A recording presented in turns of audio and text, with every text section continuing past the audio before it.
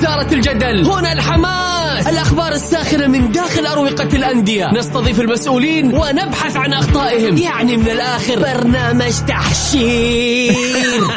دقيقة تحشير ايه يا حبيبي؟ ما يحتاج كل هذا الأكشن، الوضع مختلف تماما. بناخذكم في جولة خفيفة نناقش فيها مواضيع الرياضة ببساطة، أخبار رياضية، حصريات، معلومات فنية وتكتيكية، ولقاءات مع لاعبين ونقاد ومسؤولين. معايا أنا بندر حلواني في الجولة.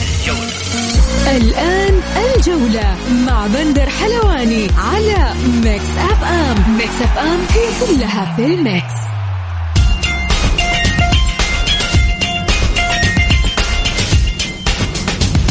مساكم الله بالخير في حلقة جديدة من برنامجكم الجولة. يوميا بكون معكم بندر حلواني من الأحد إلى الخميس من الساعة 6 وحتى 7 مساء. نرحب بجميع مستمعينا عبر رثير ميكس اف ام اللي حاب يشاركنا عبر الواتساب على 054-88-11700.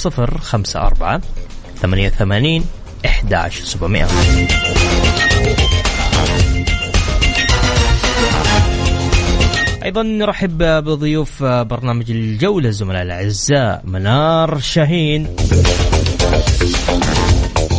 والإعلامي وليد الزهراني.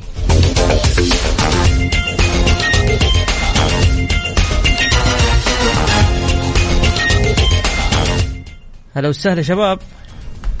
يا هلا والله بندر، أول شيء مسي عليك وعلى الزميل منار شاهين وعلى جميع مستمعي إذاعة ميكس اف ام. يا هلا وسهلا منار. حبيبي بندر، أهلا وسهلا فيك وللعزيز الأستاذ وليد الزهراني ولكل مستمعين إذاعة ميكس اف ام برنامج الجولة، وبإذن الله حلقة مميزة كالعادة. كيف شفت المنتخب؟ كان أبرز عنوان للمنتخب في مباراة السعودية والإيروغواي والإكوادور عفوا. نعم. المنتخب غير مقنع فنيا، ولكن قد تكون هنالك قناعات فنية حب يطبقها المدرب لهذه المباراة، واعتقد أنه نجح في نوع ما كتشكيل كتكتيك. يمكن العناصر التكنيكية للاعبين ما خدمته بالشكل المطلوب، لكن احنا شفنا إصراره على الشراحيل بشكل أساسي. ممتاز. سعود لعب ظهير يسار، شفنا نواف العابد دخل، شفنا فهد المولد على دكة البدلاء. بكل تأكيد لازم نؤمن أنه ثلاثي الوسط كانوا فرج عبد الله المالكي ترى يفرقوا كثير في الوسط، وعودتهم راح تفرق في جودة التكتيك. إصابة محمد العويس حارس المنتخب في الكاحل، والله شوف احنا محتاجين أي لاعب سواء العويس وسواء من اللاعبين جميعا سلامتهم تهمنا جميعا، ولكن العويس بالتحديد نحن نفتقد يعني في خانة الحراسة للنجومية، وما شاهدناه من محمد العويس واللي قدمه في المباراة السابقة الودية يعني جعلنا نشعر بالطمأنينة بأنه حراسة المنتخب في أمان يعني بعد غياب المعيوف أو اعتزاله دوليا. ولكن نقول إن شاء الله أنه العويس قادر أنه يرجع أفضل بكثير إن شاء الله. مين ممكن يعني يكون حارس لنا في مواجهة أمريكا؟ والله تشوف فيه فواز القرني، يمكن أتوقع أنه هو الحارس اللي ممكن يغطي يعني غياب العويس، ولكن أهم شيء يعني وجود العويس في كأس العالم. طيب منار، كيف مواجهتنا أمام أمريكا؟ شوف أمريكا منتخب مش سهل، عندهم مهاجم يعني أعتقد موجود في الدوري الألماني، مهاجم بقيمة فنية عالية. المنتخب الأمريكي ما أعتقد يشبه لا المنتخب المكسيكي ولا يشبه المنتخب الأرجنتيني، هو ربما يشبه المنتخب البولندي بشكل نوعا ما، لأنه يعتمد على البنية الجسمانية، يعتمد على القوة والصراع البدني داخل أرضية الملعب. أعتقد رينارد قد يقوم بعمل كذا تكتيك في هذه المباراة، قد تكون هنالك أسماء جديدة، قد نجد فهد المولد يشارك بشكل أساسي، يمكن نجد نواف العابد، يمكن نجد سالم الدوسري مثلا كصانع لعب، يمكن أجد هارون كمارة بدل فراس البريكان. شوف المباراة الودية خصوصا هذه المباراتين، حتى الأسماء اللي أشركها في المباراة أو أشركها في التشكيلة بشكل كامل أسماء جديدة. تتكلم رياض شراحيل، تتكلم حبان مسعود، تتكلم على فهد المولد بعد عودة كأنه وهو غايب كذلك موجود، بعض الأسماء مختلفة. أنا أشوف أنه هي قناعة حاب يطبقها في بعض المباريات، وحيطبقها كذلك بشكل مختلف أمام أمريكا. المعسكر القادم اللي بعد نهاية الجولات بعد 15 أو 16 أكتوبر نعم حيكون في معسكر تقريبا مدة شهر. صحيح. هنا حيكون في مباريات ودية في أبو ظبي، حتكون مغلقة وما حيكون فيها لا حضور إعلام ولا حضور تلفزيون. أعتقد التكتيك اللي حيطبقه في كأس العالم حتكون في هذه المباريات. طيب كيف تشوف حظوظنا أمام أمريكا في الودية؟ لا شوف احنا في الوديات ما يهمنا النتائج بقدر ما يعني السيد هيرفي ريناد يحاول يكتشف الأخطاء، يحاول الثبات على تشكيلة معينة. هناك أسماء يعني لم يتم استدعائها من السيد هيرفي ريناد في المعسكر الحالي، إن شاء الله نشاهدها في المعسكر القادم. ممكن عندنا خط الهجوم يحتاج إلى تقوية. هناك يعني لاعب مميز الأمانة في أولمبي المنتخب، وأعتقد أنه يعني مهاجم من نادي الهلال، عبد الله الرديف، شاهدناه يعني مهاجم فذ، لاعب ذكي، ممكن أنه يستعين فيه السيد هيرفي ريناد في كأس العالم. ولكن هي هذه الأسماء تقريبا ليست النهائية، هناك أسماء أخرى ستكون يعني في نهاية المعسكر. طيب طبعا المنتخب السعودي يعلن إجراء سالم الدوسري عملية استئصال زائد الدودية وخضوعه إلى فترة استشفاء ونجاح للعملية. كل التوفيق للكابتن سالم الدوسري. السلام عليه. وأعتقد يعني يمكن سالم مستوياته الفترة الماضية ما كانت بالشكل المطلوب. يمكن هذا قد تكون للزايدة بأحد الأسباب أو ما تدري إيش بالضبط، لكن هي فرصة. قد نجد في هذا المود الأساسي، قد نجد يمكن النجاي في هذه الخانة، قد نجد كذلك حتان بهبري، نواف العابد. فأعتقد غياب سالم على المستوى الفني ما راح يكون له تأثير كبير. الأسماء اللي موجودة كالبدلاء أسماء ممكن تعطي مثل سالم وربما أحسن. إن شاء الله إنه يعود، وفي وقت إن شاء الله إنه يعود حتى لنادي الهلال في الجولة القادمة. كيف شفت مباراتنا في مباراة قدام الإكوادور؟ أول شيء خلينا نقول الحمد لله على السلامة للكابتن سالم الدوسري. ما نتمنى أي إصابة لأي لاعب، ولكن سالم الدوسري يعني دائما مع المنتخب نشاهد إصاباته كثيرة. لا نقول إن شاء الله أن المرة هذه تكون يعني العملية خفيفة ويكون يرجع لنا سالما معافى. بالنسبة لمباراتنا أمام الإكوادور، المنتخب حتى الآن الأمانة مقلق، يعني لم يكن بالشكل اللي ممكن يريح المشجع أو الجماهير السعودية. ما زال ريناد يحتاج كثير من العمل، مع أنه هناك وقت ضيق جدا حتى ممكن يستعين ريناد بأسماء جديدة أو شيء، لأنه هيرفي ريناد من المدربين اللي دائما ما يعتمد على الانسجام بشكل أكبر. يعني شاهدنا في فترات سابقة كان الغيابات بشكل يعني كان في هناك غياب سالم الدوسري، سلمى فرج، كان دائما ما يكون الأسماء البديلة أسماء قريبة يعني تواجدت في مباريات التصفيات. فأنا أقول أنها ممكن المباراة القادمة نشاهد المنتخب يعني في رتم تصاعد. كنا مطمئنين في التصفيات، شاهدنا المنتخب كان يقدم مستويات جيدة. ممتاز. الآن مباراة الودية ممكن هيرفي ريناد يجعلها مباريات تجريبية لبعض الأسماء. طيب نبي نطلع فاصل، عندنا أسئلة كثير، نبي نطلع فاصل وبعد الفاصل نرجع مكملين معاكم في برنامج الجولة. نذكر مستمعينا على 0548811700.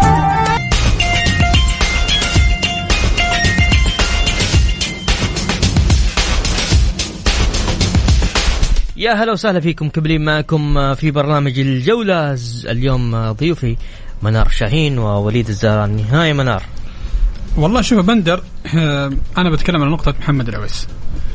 العويس كتصديات قدم أداء ممتاز، يعني 6 تسديدات على مرمى العويس، ما شاء الله قام بالتصدي لكل هذه الكرات. يمكن لو حارس آخر غير العويس ممكن أقل شيء 2-3 أهداف، لكن العويس عنده مشكلة في بناء الكرة من الخلف. هذا البناء حنعاني فيه مع كل المنتخبات سواء الأرجنتين أو بولندا أو المكسيك، لأنه عندهم الضغط عالي وعندنا سوء في البناء من الخلف. سوء البناء من الخلف حينتج عليه أخطاء في التمرير، وشفنا منها بعض الكرات اللي صارت فعلا في المباراة. فلازم العويس يطور من هذه المسألة، وللأسف أن هذه المسألة مسألة تأسيس. يعني مثلا مدرب منتخب إسبانيا لويس إنريكي عنده حارسين، أعتقد ديفيد خيا اللي هو حارس مانشستر، وواحد وحارس اسمه رايا حارس بيرتفورد الإنجليزي. أخذ حارس بيرتفورد ما أخذ دراية أو ما أخذ دفية، عشان الحارس الآخر عنده جودة في إخراج الكرة من الخلف والتمرير والتسليم. منتخبنا عنده سوء في التسليم، سوء في الاستلام، سوء في الاستحواذ، سوء في تدوير الكرة. فكثير من الأمور والله بندر فعلا واضح فيها السوء. أتمنى هذه الأخطاء أن تحل في المباراة القادمة أمام أمريكا. مش شرط، مش عيب إنك أنت تشارك فواز أو حتى تشارك نواف العقيدي. نواف العقيدي بصراحة في كأس آسيا تحت 23 سنة قدم أداء على مستوى عالي سواء في الحراسة أو حتى في بناء الكرة. فهذه المباريات الآن للتجريب، مباريات إنك أنت تقدر تحط فيها أفكارك وتشوف ممكن في عناصر تخدم المنظومة بشكل كامل. نروح لقمة مرسول بارك اللي راح تقترب يوم 2 أكتوبر، اتحاد ونصر. خلينا نتكلم عن الجانب النفسي والمعنوي. يعني هي دائما تكون حاضرة في الكلاسيكو أكثر من الجانب الفني. والله شوف، أنا أشوف الكلاسيكو الموسم الحالي والمباراة بالتحديد مباراة الأحد 2 أكتوبر، أنا أشوف في سودها نوع من الهدوء خاصة من الجانب النصراوي، بعكس المباريات السابقة اللي شاهدنا فيها إعلام النصر. جماهير النصر كانت يعني مثيرة في مواقع التواصل الاجتماعي سواء في البرامج، كان في إثارة من الجماهير ومن الإعلام. المباراة هذه ممكن النصراويين أخذوا درس من المباريات السابقة. الهدوء اللي نشاهده في البيت النصراوي أنا أشوفه شيء إيجابي، وممكن يكون نتيجة إيجابية حتى داخل الملعب على اللاعبين. الشيء الثاني هناك يعني نقطة، لا خوف، لا ما أعتقد خوف. هناك يعني النصر عنده أسماء مميزة، أسماء قد يعني ترجح كفة النصر على الاتحاد، ولكن ممكن الشيء اللي حدث في الفترة السابقة يعني الإثارة الإعلامية ما بين الإعلام النصر وإعلام الاتحاد هي التي أثارت شغف هذه المباراة. أصبحت الجماهير تنتظر هذه المباراة. انتقال حمد الله من النصر، القضية التي بين النصر والاتحاد وحمد الله والتسجيلات المسربة، هذه برضو لها يعني مردود على الكلاسيكو. الناحية يعني خلينا نروح للناحية الفنية. بالنسبة للاتحاد يعتبر أفضل عكس الجانب الفني لنادي النصر. منار؟ يمكن الاتحاد في خط المقدمة أفضل نوعا ما من نادي النصر. تكلم على العبود، على هندر كوستا. إلى هذه اللحظة في أنباء إن شاء الله مبشرة بالخير أن روما قد يكون متواجد هذه المباراة. الجاهزية العالية لحمد الله، حمد الله جاهزية على الصعيد النفسي، على الصعيد الفني. يمكن حمد الله هذه المباراة تمثل له شيء خاص، لكن أنا أؤكد لك أن هذه المباراة للاتحاد والاتحادين تمثل المباراة في مشوار الدوري. هي مباراة 3 نقاط لا أكثر، لكن كقيمة فريقين وأسماء داخل الملعب أتمنى أنه ما يحدث خارج الملعب ما يأثر داخل الخط الأخضر، لأنه فعلا نحتاج هذه الأسماء أنها تعطينا متعة كروية بصرية. لكن في نقطة أنا بتكلم عليها. النصراويين الآن استخدموا تكتيك جديد، وهذا التكتيك كان من المفترض أنه يستخدموه، اللي هو الهدوء بعيد عن الإزعاج والضجيج والجعجعة والأمور، سواء مؤامرات داخلية مؤامرات خارجية، وكذلك مسألة ما حدث في مركز التحكيم. فهذا الهدوء أنا أشوف أنه هدوء مقلق لنا كاتحاديين، هدوء يخوف، وأخشى أنه هذا الهدوء يجعل النصراويين أكثر تركيز داخل الملعب. يعني احنا شفنا غارسيا في أحد تصاريح الصحفية أنه أكد أنه غارسيا أمر اللاعبين حتى أنهم يبعدوا عن السوشيال ميديا، عن السنابات، ما يتأثروا بهذه الأمور، حتى ممنوع اللاعبين نزلوا صور فيديوهات. في تركيز كبير على هذه المباراة. المباراة هذه إن فاز فيها النصر حتعطيه قوة وطاقة كبيرة لإكمال مشوار الدوري. الإشكالية الواحدة، أو ما بقول لك واحد، الوحيدة في هذه المباراة، إن سجل حمد الله هدف هيكون في ارتباك نصراوي غريب في هذه المباراة. ارتباك من ناحية اللاعبين، هيكون في تشديد ذهني، هيكون في لعب بخشونة، هيكون في تكسير، اللي قد نجد الجمهور النصراوي يعني يرمي علب، تجد الجمهور النصراوي يدخل في حالة غليان. فهي المسألة تكمن مين يسجل الهدف الأول. إن النصر سجل الهدف الأول حيكون في ثقة. إن الاتحاد سجل بقدم حمد الله أعتقد سبحة وانفرضت للنصراويين داخل الملعب، وحيكون الوضع متأزم جدا ولن يستطيعوا أن يتدارك هذا الأمر. ممتاز. لأن النصراويين في بعض الأحيان لا يجيدوا التعامل الجيد مع الضغوط النفسية، خصوصا لما تتكلم على لاعب كبير مثل حمد الله. طيب عند معلش بندر، بس موضوع التكسير ورمي العلب هذه الأمور ما نشاهدها بشكل كبير يعني في مدرج النصر أو بين لاعبي النصر.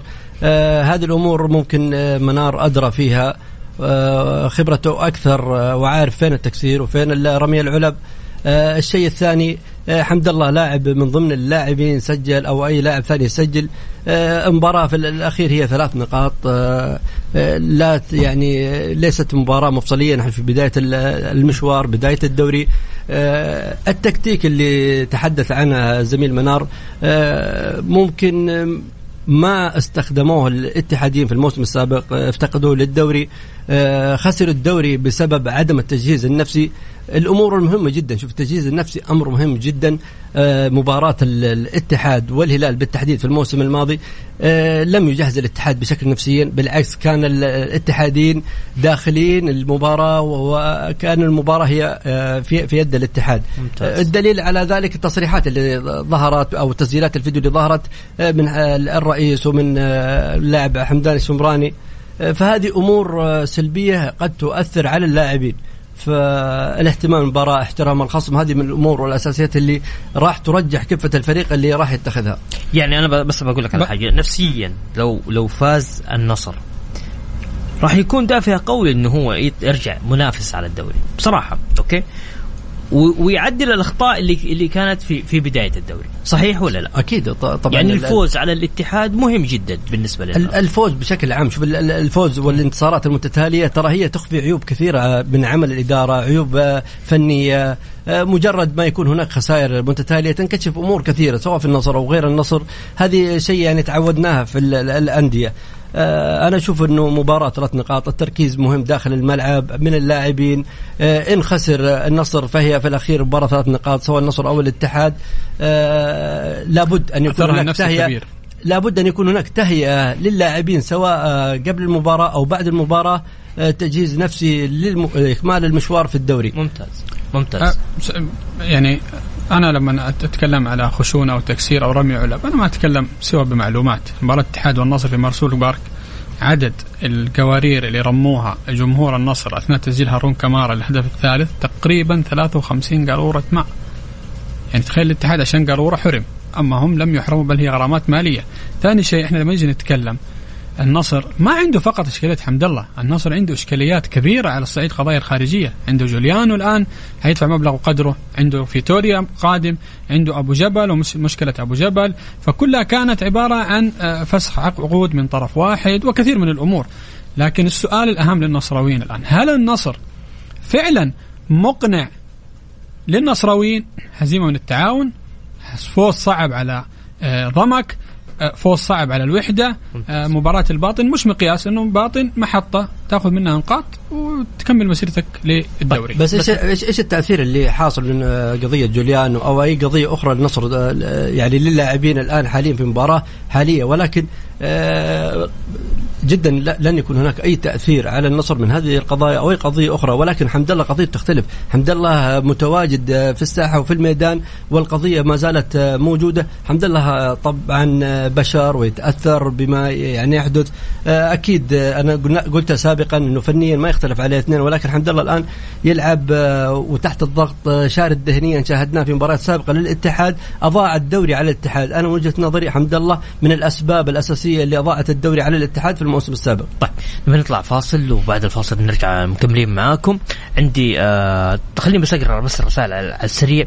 هاشم حريري اتحادي من مكة يقول إن شاء الله هاتريك لحمد الله وفوز العميد.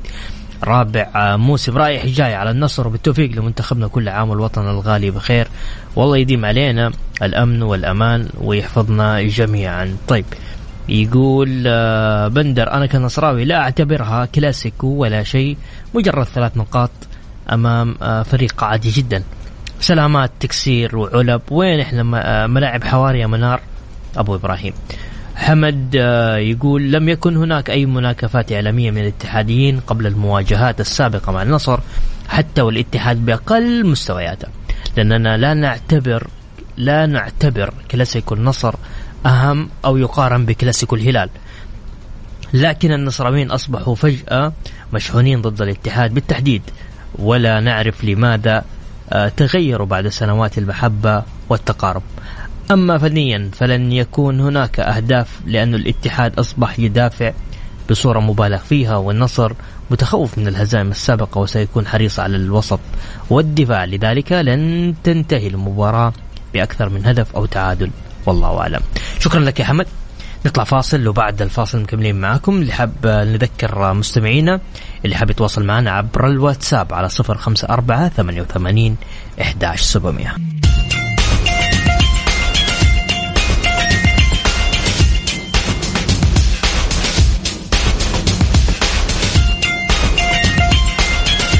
يا هلا وسهلا فيكم، مكملين معكم في برنامج الجولة. ضيوفي اليوم وليد الزهراني ومنار الشاهين. طيب عندي بعض الأسئلة. في هناك بعض الانتقادات على مدرب نادي الاتحاد نونو سانتو، هل يحتاج مدرب نونو سانتو بعض الوقت؟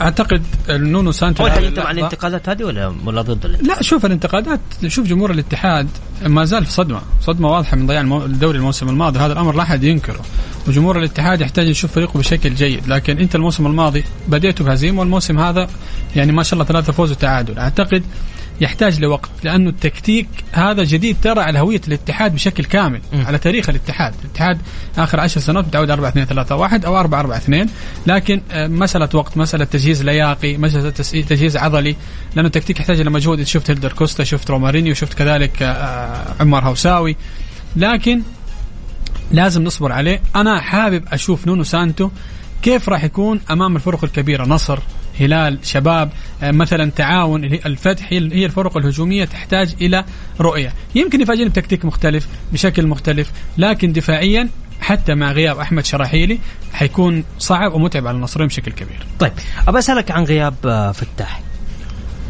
والله شوف فتاح عبد الفتاح عسيري، أنا أشوف أنه الجماهير تستغرب إذا تواجد اسم عبد الفتاح في التشكيلة. يعني تعودنا دائما الاستغراب والتعجب عندما يكون اللاعب في العيادة، ولكن في النصر عبد الفتاح عسيري عندما يتواجد في التشكيلة فهذا الشيء المستغرب. إصاباته كانت بشكل متكرر، إصابات كثيرة. عبد الفتاح أنا ماني عارف بالتحديد إيش الإصابة اللي يعاني منها، اللي كل بعد مباراة يغيب 2-3. لم يفد يعني النصر ولا الأهلي سابقا.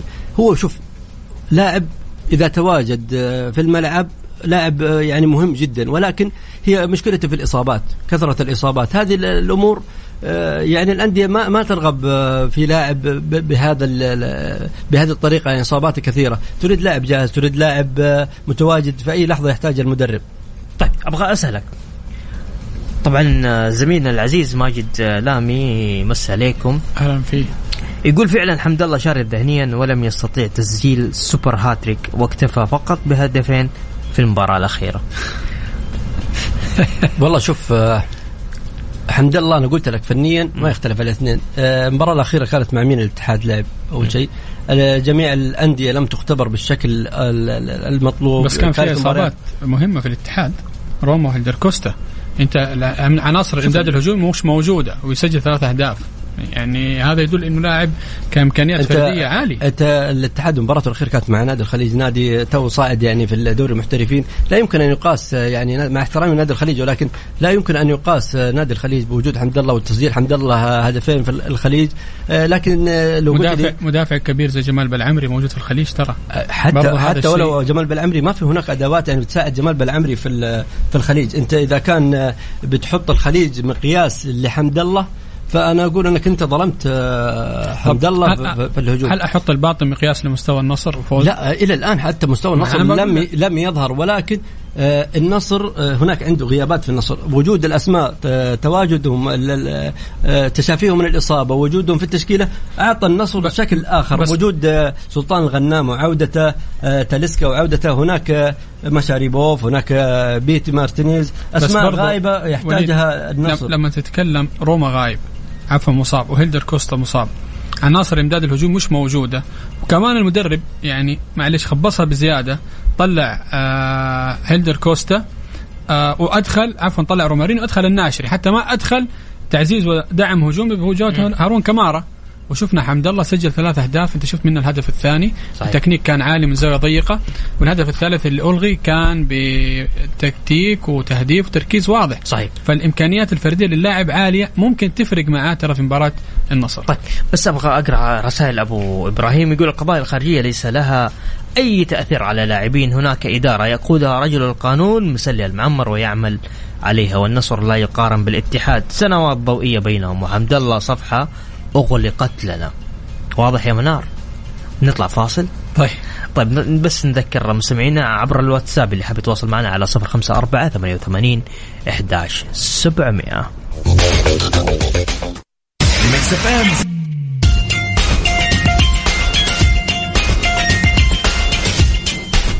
يا هلا وسهلا فيكم مجددا.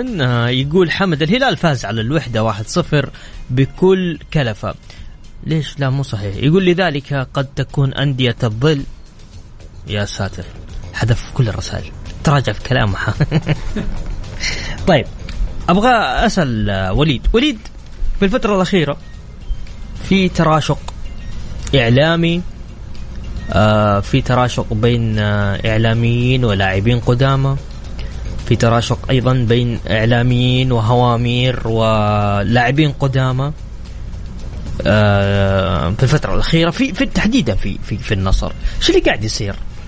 والله اختلاف آراء ولا كل واحد يبي يثبت رأيه؟ ولا شوف الاختلافات هذه الآراء بين أشخاص ما تمثل نادي النصر ولا تمثل، يعني هي مجموعة بسيطة يعني. التراشقات يعني حصلت في أندية كثيرة شاهدناها في حتى الآن في الاتحاد، في الأهلي، في الهلال، في النصر. هذه أشياء لكن لا تمثل الكيانات. لما يطلع شخص إعلامي يمثل نفسه في سواء برنامج أو في تغريدة، برنامج أقصد من برامج مواقع التواصل الاجتماعي، فهذه حسابات شخصية ما لها علاقة فإن نربطها بجماهير عريقة، جماهير عظيمة، يعني الأندية كبيرة وجماهيرية. أنا اللي أقصد بس بقصد حاجة واحدة، ليش ما في اتفاق بين الجماهير وبين اللاعبين القدامى وبين إعلاميين النصر على رأي واحد، كل واحد فيهم له رأي؟ فاهم علي؟ أنا قلت لك هي مجموعة، يعني ممكن تقريبا بس هم في النهاية يشجعون النصر يعني 20 أو 15 شخص اللي تحدث عنهم في التراشقات. يعني حط العدد اللي تبغى، حط الرقم اللي تبغى، تتقارنها بجماهيرية نادي النصر، شعبيته الجارفة، فيطلع عدد يعني لا يمكن أن نربطه بنادي النصر. وقلت لك التراشق الإعلامي متواجد حتى الآن في نادي الاتحاد، وبالتحديد حاليا يعني في الموسم الحالي، وفي هناك تراشق إعلامي في الأهلي، انقسام في الأهلي، هناك انقسامات في جميع ولكن الشيء اللي أنت يعني تقصده في النصر أنا أشوف إنه ما يمثل نادي النصر ولا يمثل إعلام النصر ولا جماهير النصر. هي ممكن تصرفات فردية، هناك يعني أمور أخرى اللي هي بعض الحسابات ممكن اللي قلت عليها الكبيرة حسابات مؤثرة، بعضها ترى حسابات وهمية لا تنتمي للأندية ولا يديرها أسماء أو شخصيات لا نعلم من هي هذه الشخصيات، ما هي ميولها. أحيانا ممكن يجيك حساب اتحادي، حساب مؤثر وهو مو اتحادي، حساب نصراوي نفس الطريقة أو أهلاوي أو هلالي، فهذه الأمور لا نربطها بالأندية. طيب عندنا هنا من محمد بن حايل يقول بإذن الله فوز الاتحاد يوم الأحد وبهاتريك للساطي حمد الله. طيب ودي أسألك منار، كيف تشوف هل مرسول بارك يعني ما بغى أقول كلمة جحيم، لكن هل هو فال طيب للاتحاديين؟ هو شوف فال طيب وفال خير، وحمد الله حتى لما كان مع النصر ومع الاتحاد دائما ما يقدم أداء جيد، وأعتقد حمد الله محظوظ فيه أكثر من النصر قد تكون لديه ذكرى مؤلمة في هذا الملعب، أنك أنت تعشم جمهورك وإعلامك في ضغط قوي على أنك تأخذ وتتأهل إلى نهائي دوري أبطال آسيا من هذا الملعب أمام نادي الهلال، ولكنك لم تستطع، ثم هزيمة من الاتحاد، وقد تكون في يوم 2 أكتوبر كذلك هزيمة من الاتحاد. الوضع الآن داخل النصر يحاولوا أنهم ما يبينوا أنه في تأثير نفسي من هذا الملعب أو تأثير نفسي لما حدث لهم مع الاتحاد والنصر. ويمكن لما تحدث أنت الزميل وليد على مسألة بعض الهوامير أو الجروبات، أو يمكن يكون في اتحادين هوامير أو يدخل هذا الأمر، اتحادي ما أعتقد أنه يؤمن بفكرة أني أنا ألعب معك خارج الملعب، هو يلعب معك داخل الملعب وينتقد الانتقاد الفني. لكن اللي ما حد ما يحدث هو بروباغندا مفتعلة وواضحة، وأنا زي يقول لك في ما ذكرت الفترة الماضية هو تكتيك لإبعاد الضغوط عن الفريق والإشغال الجمهور النصراوي في بعض الأمور وبعض التفاصيل. وقد تكون مسألة جوليانو مادة دسمة جيدة لبعض النصراويين لعمل بروباغندا مفتعلة، وما زال جوليانو بعد شهرين حيجي فيتوريا، بعد شهرين حيجي أبو جبل، بعد شهرين يمكن يأتي مشكلة حمد الله ومستحقاته المالية. فأعتقد أنه اللي أشار عليهم وعلى بعض الهوامير النصراويين بهذا الأمر إلى هذه اللحظة فكرة ناجحة. طيب وليد أبغى أسألك، أنا عارف منار معلق على جوليانو وعلى القضيتين تقريبا للنصر في الفيفا. الاتحاد تقريبا يمكن 7-6 قضايا في الفيفا، شاهدنا يعني ترسبات سابقة من إدارة سابقة، إلى الآن ما زالت الأندية تدفع ثمنها. ما حدث جوليانو أو غيره بفيتوريا، فهذه إدارات سابقة لا يعني نربطها بالإدارة الحالية. هناك نادي الأهلي أكثر من 11 قضية، أندية كثيرة شاهدنا قضية لاعب الهلال الإيطالي القضية الأخيرة. هناك الهلال عنده قضايا خارجية، جوفينكو نعم. فجميع الأندية لديها قضايا خارجية، فما نقدر أن نربطها في مباراة 2 أكتوبر. من ناحية ملعب النصر فعلا سبب نفسية، ولكن ليس للنصر ولكن لمن حول نادي النصر، للهلال، للجماهير الاتحاد. ملعب كان للهلال في فترة سابقة وانتقل لنادي النصر، فهذا أمور أكيد طبعا الجماهير كانت متفائلين أكيد متفائلين. ممكن الاتحاد والنصر يعني في مواجهات في دوري المحترفين تقريبا التقوا 28 مباراة، يعني انتصر الاتحاد أو النصر في 11 مباراة والاتحاد في 9، تعادل تقريبا في 5 مباريات. فدائما النصر يعني متجاوز نادي الاتحاد. مستوى النصر مرة فوق مرة تحت. والله شوف جميع الأندية مستواها مرة فوق ومرة تحت، يعني الثبات ما نلاحظه في الأندية. التغيرات الكثيرة للمدربين للاعبين المحترفين، هذه أشياء كثيرة لابد أن يكون حتى الإدارات، يعني شاهد إدارات تتغير باستمرار، هذه تسبب إشكالية في الفريق، عدم الاستقرار. فأنا أشوف الأندية اللي دائما مستقرة هي اللي دائما نشاهد مستواها ثابت. منار بسألك، خسارة الكلاسيكو تحديدا هي خسارة، لو خسر الاتحاد أو خسر النصر مين الأكثر ضرر فيها؟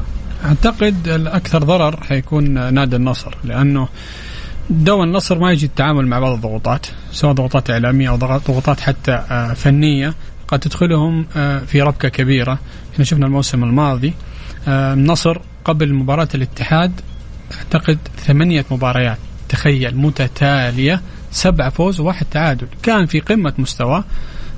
أخذوا ثقة بالنفس مزيفة نوعا ما. شفنا تاليسكا طلع في إحدى القنوات تحدث عن زميله حمد الله، دخل لهذه المباراة اللي بدون جمهور. تخيل لو جمهور الاتحاد موجود إيش كان صار في النصراويين، وانهزموا 3 وطرد وكثير من الإشكاليات. الاتحاد لا، أعتقد الإدارة الاتحادية أصبح لديها خبرة، هذا رابع موسم تجيد التعامل مع كافة الضغوط.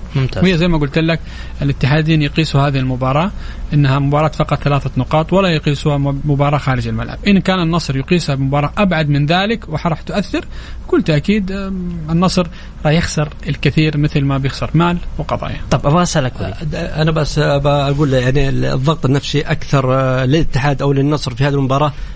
منار يقول للنصر، أنا أقول للاتحاد، أخالف منار. أول شيء النصر تقريبا في آخر 7 سنوات محقق 3 دوري، الاتحاد من 13 سنة أو 14 سنة. جماهير الاتحاد تعشم أو تمني النفس بأن يحقق نادي الاتحاد بطولة الدوري، فهنا الضغط النفسي. غير ذلك الاتحاد كان أقرب في الموسم الماضي لتحقيق الدوري، الغايب عن الاتحاد يعني فترة طويلة. فهنا الضغط النفسي أنا أشوفه أكبر على الاتحاديين وعلى جماهير الاتحاد وعلى اللاعبين اللي يستشعرون بهذه الأهمية، أهمية الدوري. كيف؟ الأهمية آخر 9 مباريات النصر ما فاز على الاتحاد. آخر 9 مباريات الاتحاد سجل 18 هدف. آخر 9 مباريات منها كان حمد الله، برابط، جوليانو، بتروس، أسماء هجومية قوية، والاتحاد كان على مشارف المراكز الأخيرة ولم يستطع الانتصار على الاتحاد. هنا تكمن الشخصية، هنا يكمن التاريخ، هنا يكمن الفريق الكبير حتى وهو جريح قوي. شوف إذا بنتكلم من ناحية الأرقام ونجتز الأرقام، شوف الاتحاد من 2013 إلى 12 إلى 2021 لعب 18 مباراة، انتصر النصر في 11 مواجهة والاتحاد في مواجهتين، تعادل في 5. شوف الفرق. بس آخر 8 مباريات. إذا أنت إذا بتاخذ أنت طبعا أنا بأخذ أفضل فترة لك مع أسوأ فترة للاتحاد، والاتحاد فوق عليك.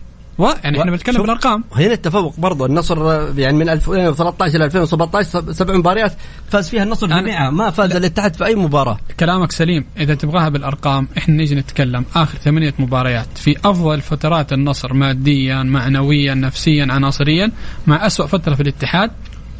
الاتحاد انتصر وسجل اكثر وهدف اكثر وحصد نقاط اكثر. تخيل حتى الاتحاد منهم سجل 4 على النصر كمان. انت تتكلم عن اخر 9 مباريات. خلينا نتكلم عن دوري المحترفين.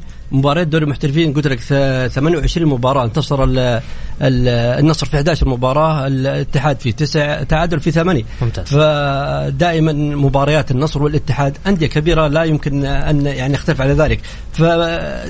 النجومية أو الدعم أو المال أو وجود ليست مقياس للمباريات الكلاسيكو. طيب عندي بعض الرسائل خلينا أقرأ لك إياها.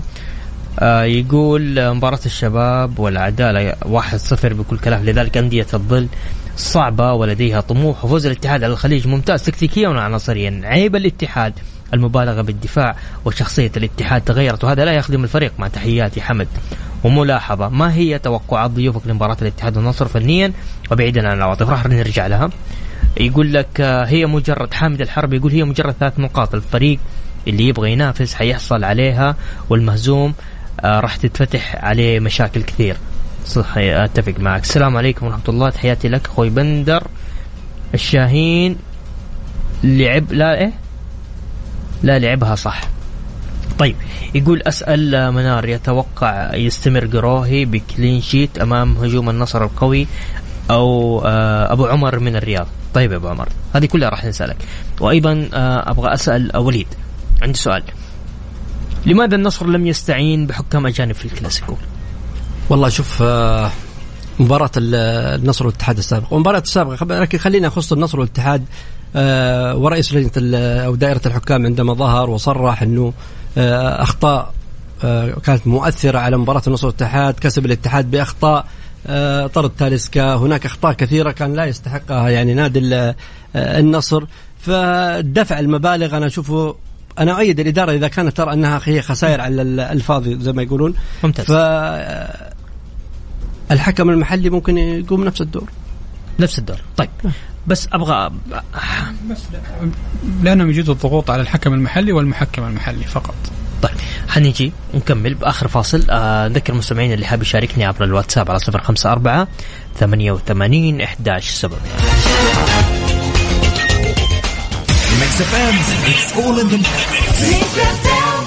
الجولة مع بندر حلواني على ميكس أف أم. ميكس أف أم هي كلها في الميكس. يا هلا وسهلا فيكم، مكملين معكم في برنامج الجولة. ضيفي وضيوفكم لليوم منار شاهين ووليد الزهراني. طيب ناخذ سؤال أبو عمر. منار يقول، أسأل منار، يتوقع يستمر قروهي بكلين شيت أمام هجوم النصر القوي؟ مباراة صعبة، هجوم النصر قوي، أتوقع يكون في أهداف من الطرفين. أيهما أقوى، أسبينا أم قروهي؟ كلهم بنفس المستوى تقريبا. أسبينا صراحة حارس كبير وإضافة كبيرة للدوري. وليد، وأعتقد كان أساسي في مباراة منتخب بلاده. وليد، والله الحراس المرمى في الاتحاد وفي النصر أنا أشوفها متكافئة من ناحية المستوى الفني. الهجوم ممكن هجوم النصر أكثر فاعلية في ظل غياب رومارينيو. وجود رومارينيو إضافة كثيرة للاتحاد وداعم لهجوم الاتحاد. طيب خلصنا من الحراسة، نروح للهجوم. أبو بكر ولا حمد الله؟ أبو بكر. أنا أشوف هذه مباراة أبو بكر. جمهور النصر قال رابع عن أبو بكر. في الفترة الأخيرة؟ شوف دائما المهاجم مهما قدم في الأخير الجماهير تبغى التسجيل. ممكن ما وفق أبو بكر في تسجيل أهداف، ولكن أبو بكر كان مؤدي يعني أداء جدا مميز في المباريات السابقة، لم يحالف حظ في التسجيل. لعلها ممكن مباراة الاتحاد فاتحت خير لأبو بكر. منار، أبو بكر أم حمد الله؟ أنا ما أحب رأي العواطف. أعتقد حمد الله هو الأفضل، وهذا الأمر واضح حتى من بداية الجولة الأولى إلى الرابعة. أكيد طبعا رأي أسأل ضيوفك، ما هي عواطف. أنا رأي العاطفة أعتقد مش مقبول. أنا ذكرت قبل شوي يمكن ما كنت منتبه منار، أنا قلت وجود روما راح يعزز هجوم الاتحاد ويقوي هجوم الاتحاد، ولكن في ظل غياب روما أنا أشوف إنه هجوم النصر ولا. ماجد لامي عنده سؤال، يقول إذا انتهى الكلاسيكو بالتعادل إيجابي نبارك لمين؟ شوف المباركة ما هي خلي المباركة على نهاية الموسم. البطل اللي بياخذ الدوري هو من تبارك له في ماجد لامي هو اللي بياخذ الدوري، عشان كذا أقول شوف اللي ياخذ الدوري من الملعب نقول له يستاهل وألف مبروك. ولكن الموسم هذا أنا أشوف المنافسة بتكون مختلفة عن الموسم السابق.